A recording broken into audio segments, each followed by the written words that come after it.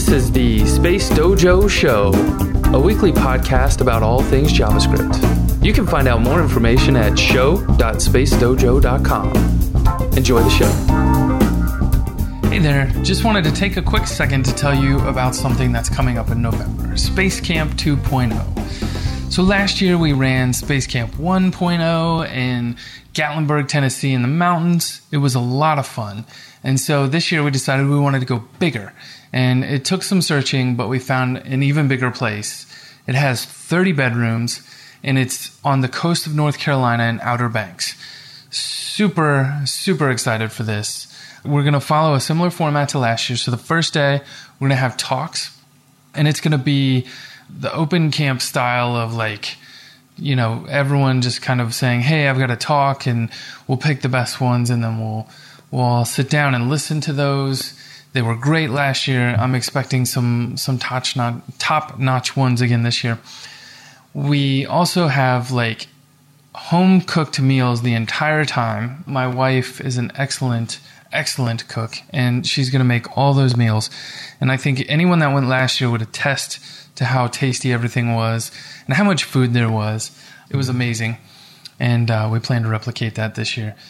Talks during the day, then in the evenings, beer, board games, a lot of hanging out, talking, watching funny videos, all kinds of stuff. So if board games are your thing, this is definitely the event to come to. I may even try to bring the PS4 or something. We'll see how that works out. The car was pretty packed last year, so I don't know how much space there will be. But if you're interested, it's the first week in November right after the election. So that weekend, the second day, we'll have a hackathon contest where we'll be building fun things using JavaScript. So if you're a fan of JavaScript, this is the event you want to be at. So check it out, camp.spacedojo.com. It will be an amazing time. I promise you. See you there.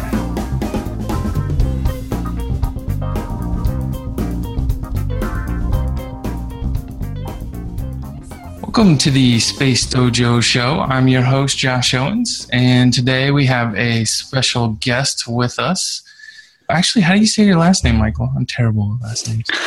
Michel Weststraße. Weststraße. Okay, awesome. Michel? Yeah. Oh, wow. That's like the French name. Yeah, nice. You actually put out a project called MobX, and that's what I wanted to talk about today. Can you tell me a little bit about MobX and what it is? So MobX, in essence, is a reactive programming library. But that sounds more academical than it actually is. What it allows you to do is to decorate objects and say, hey, this is data which forms the state of my application. Then it delivers you a system which can derive all other things which are important in your application from that state. So like the UI, like sending messages around, making network requests, those kind of things. Okay, and so this is maybe analogous to something like Redux, or no? Actually, it takes quite a different take on state management. Usually I just relate it to spreadsheets. So you have some data and you have a lot of formulas. An interesting question is when do these formulas need to update? And so it actually focuses on another part of state management. Not that much on how do you change the state, how do you control that, which is what Redux does. But it's more of, given a state, how can you make sure that the rest of your application is consistent with it? Yeah, so I come from a Meteor background, and so we have in Meteor land Minimongo and PubSub, and then we have a library called Tracker, which kind of keeps track of, I guess, the state, the cached Minimongo stuff. And anytime one of those reactive data sources change, it forces a recomputation and re-rendering. How much is MobX handling of that kind of flow? How are people typically building a MobX at? Where are their data sources coming from, and what does that look like? Yeah, so what MobX actually is inspired a lot by Tracker. What it does is actually quite similar. Tracker coined the term transparent reactive programming, and that is what MobX does as well. The difference is that Tracker is very much coupled to a framework like a Meteor, and it's geared towards updating the UI and connecting that to your data sources. While Mobix took a more generic approach, which is basically more like I have some state and I have something which derives from it.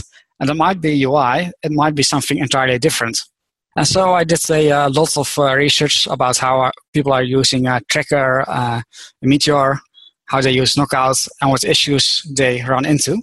And it seems that a lot of issues were caused by the fact that what Tracker does is not always predictable, or that's how it appears to people. And so there's some fundamental differences which Mobix takes, like making sure that everything that is derived from the state is updated synchronously. And then from that point on, it doesn't matter anymore whether it's UI you update or random other system calls.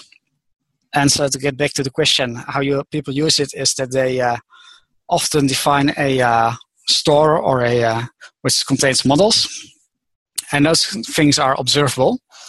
And from that, Mobix is usually mostly used in combination with React. So there are React components that use these observables, and then Mobix makes sure that those components are updated in time. And from the other side of things, most server calls are made using the classic REST libraries like SuperAgent or Axios.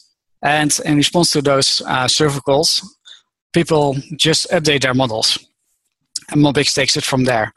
So either how you update your state and what you derive from it is not of much concern to Mobix. So it's like more of a small piece instead of providing the full stack.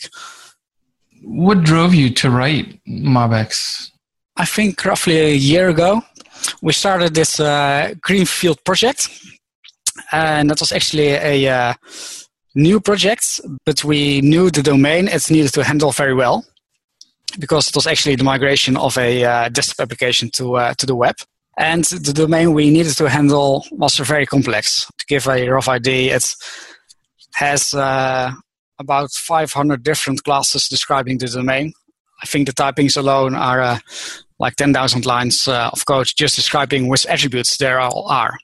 So the question I started with is, what is the code I actually want to write, and what is the code I want the system to create for me, so to say. So I started with pen and paper, and I liked React at the time, so I started writing React components. And I just had things like, okay, I want this component to render this attribute, and maybe there are some associations in between. Maybe it looks deep into a object, but I still want to just write this. And I'm not interested in subscribing to data or figuring what needs to update when, because, well, if your domain is that big, that becomes really tedious. Basically, I took it from there, and I figured that the thing came the closest were systems like Meteor and Knockout, which also handle the tracking mostly transparently, so that people don't have to subscribe to the data sources and have to change that whenever their component changes. So that's basically how it all started. You guys use Mobix in production then? Yeah. Can you tell me more about like where you work and I guess the app that you guys are building? Yeah, so I work at a company called Mendix. We have our headquarters in Boston, but our research and development area office is actually in Rotterdam, in the Netherlands. And so what we are building is an application studio, a kind of an IDE, but mainly focused on consultancy firms. So they use our software to build and design applications, often for insurance companies or banks or governments. So like really enterprise stuff. But to build those applications, we offer a standardized cloud hosting solution and a development studio in which you can visually edit most things of your applications, like the form, the data model, the business rules. And so we have a decade-old studio for that, which was basically a C# studio, which is still in use. But we're also now making a web version of that same thing. I'm looking over the docs as we're talking here for MobX. It looks like you're actually using decorators. Is that required here? No, that's entirely optional. I use decorators because it makes very clear the mindset which you need to have when using MobX. So with decorators, you can clearly mark this is state, these are actions, and these are things that are derived from state. Mm-hmm. So I use it in examples a lot because it makes it really clean and boils it down to the essence. But you can use it in plain ES5 environments as well. Every decorator has a normal function alternative to do the same thing. You changed the name from, I guess, Mobservable? Yeah, that's correct. MobX. Can you talk more about like that name change and why you did it? Mobservable back at the time started with the problem I just described, and I hacked something together in a weekend, and then we started using it and started improving it, and we were quite satisfied. And actually, when visiting a few conferences, I was like, hey, how those people are handling state management in React applications. We have something that is way easier to use and I think more scalable as well. So I figured at the time it should be open sourced and shared with the community. So that's what I did. But then I discovered that Mobservable sounds a bit of scary. The name suggests that it's like the observable objects proposal, which has been cancelled. And it actually took some ideas from there. But it set people on the wrong foot because it's actually a reactive programming library. So that's why I put in the X at the end and shortened the name so that it was also recognizable for existing users. Hearing you talk, and you said you were inspired by like Meteor and Vue and Knockout and those kinds of things. Like, why build a library rather than just use one of these kind of existing frameworks or setups? There are several reasons for that. First of all, we knew that it was a very long-running project, and we wanted to didn't want to go in full on a single framework, because usually if you are able to fit everything within the rules of the framework, it's fine. But as soon as you want to optimize a specific part, then you are often stuck. For example, we did a lot with Dojo in the past, and it's really hard to migrate from such an opinionated framework. So we already figured that we wanted to use React because that's just an abstraction on the view layer, for example. And then the issue with Knockout and Meteor, also Backbone, is that those reactive algorithms are specifically written to work with the rest of the framework, but it's hard to use them outside. For example, you also use MobX on server sides for things. We have partners using our SDKs, which are powered by MobX, in entirely different architectures. And having a library that just does the reactive thing without all the rest gave us that flexibility. Lately, I've been thinking that libraries tend to be, sometimes they take more time to integrate, but maybe at the end of the day, like they move quicker and they solve the problems slightly better than I think opinionated frameworks can. And that's just, I think maybe that's my experience, like coming from Meteor and feeling like we're locked into components that aren't necessarily being updated very often, right? Like they went from a team of like 8 or 9 people to like 1. I'm kind of curious, like, what's the community look like around MobX? Are you getting like a lot of submissions, and like how much time are you spending on like updating and maintaining it and that kind of thing? Lately, a lot actually, because the interest is still growing. There are some, I think, 3 or 4 core committers other than me. And so yesterday I released a new version of MobX. And actually that's another guy, I think, rewrote roughly the half of the core algorithm. by his own. So that was really cool to see that somebody else entirely crocked the code base, saw room for improvement, and wrote really smart optimizations inside it, which I didn't think of, and actually improved the semantics a bit as well. What I saw is quite funny that the user base grows with roughly the same rate as people committing to it. I've got a little calculation I run. I just take the number of commits and divide it out by the number of contributors, and it looks like you're at about a 24 average, which is pretty good. The projects that don't really encourage community start to get upwards of 50 or 100, and the ones that are like really good at embracing a large community get down to like 10 or 9. Like React, I think, is at like 9.5 commits per contributor. So cool. Yeah, that's nice. Yeah. I mean, do you get a lot of pull requests? I mean, how much time do you think you're spending per week on MobX?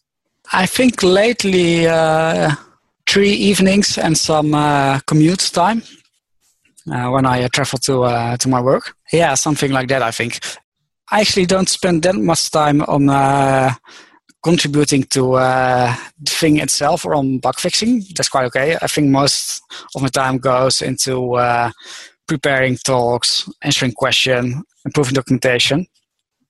I noticed, for example, that whenever I hear the same question for the second or third time, I really have to put in the effort to write the question and the answer down somewhere in documentation to keep it scalable. And actually what I see is often I get a lot of similar questions, and then I take the effort to write it down, and then that question disappears from being asked directly at the GitHub channel or something like that. So that really pays off. Awesome. Actually, I'm seeing here also you've got like an Egghead tutorial. It looks like maybe 15, 20 minutes of video. Yeah. It's I think it's almost exactly half an hour indeed. Nice. And it covers all the basics of MobX. After that, you should be able to build pretty serious MobX applications. And recently there were some tutorials released by Learn Code Academy, I think they are called. Yeah. And they also did a pretty nice job of showing the essence in, I think, about 10 minutes or something. I'm pretty amazed usually how quickly people are able to pick up things. I hear people that are using MobX saying things like, well, I explained it to one of my coworkers and he was up and running with his first components in 10 minutes. And I think that is because it's what you need to do with MobX is very close to the mental application you have of your application. I think it puts more effort than most frameworks in focusing on what is the essential complexity of your application and taking care of all the rest. And I think that's the goal of probably every framework, but it feels like it is working, what I hear from people. It seems pretty nice. And like, honestly, it feels pretty familiar to me, like just looking at the code and like seeing the auto run.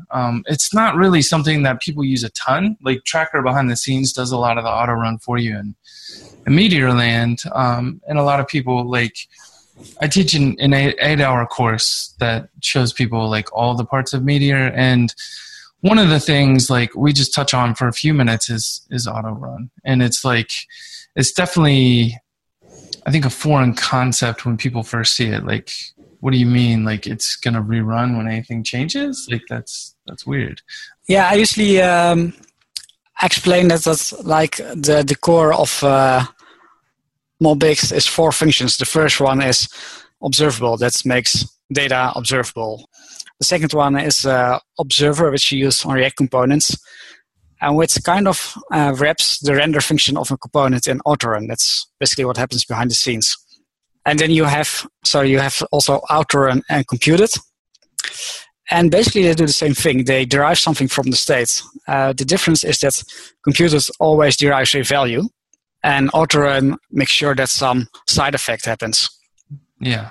So, and people should mainly stick to producing values. It's a thing you can reason simply about. It's like formulas in Excel.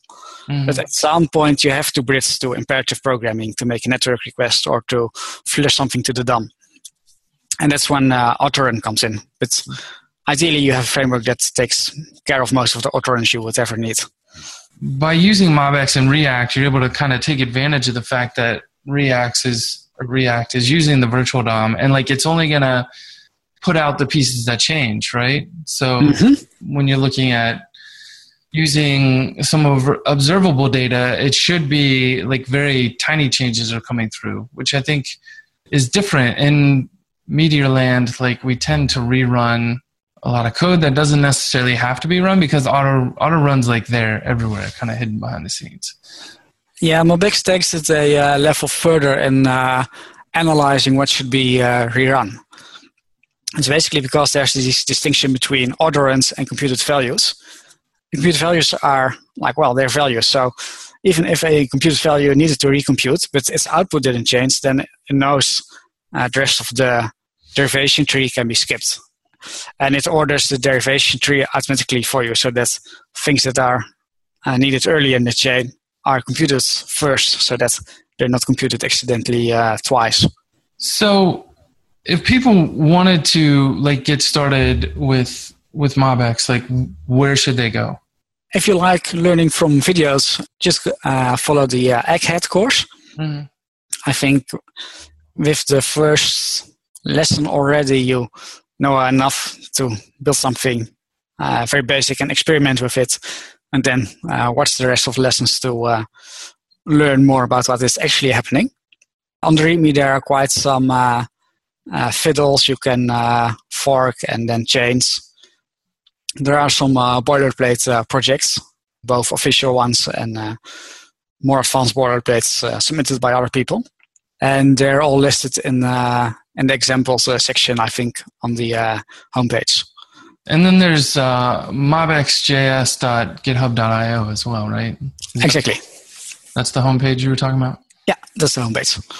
We talked a little bit about Redux versus MobX, and looking over these docs, it's clear to me that MobX is just a smaller piece of managing that state, like you mentioned, whereas Redux is maybe a little bit bigger, right? It's like a store, and it's founded on the idea of immutable data, whereas that's not the case with MobX, right? It's mutable data, right? Yeah, it's immutable data. I mean, you can use pieces of immutable data, but you benefit best from using mutable data. And there are a few reasons for that. The first one is it's easier to optimize. People generally claim a lot better performance when using MobX out of the box than when using Redux. And that's basically because the changes that are applied are a lot smaller. It's like you either mutate all of your state or you mutate a small piece of it.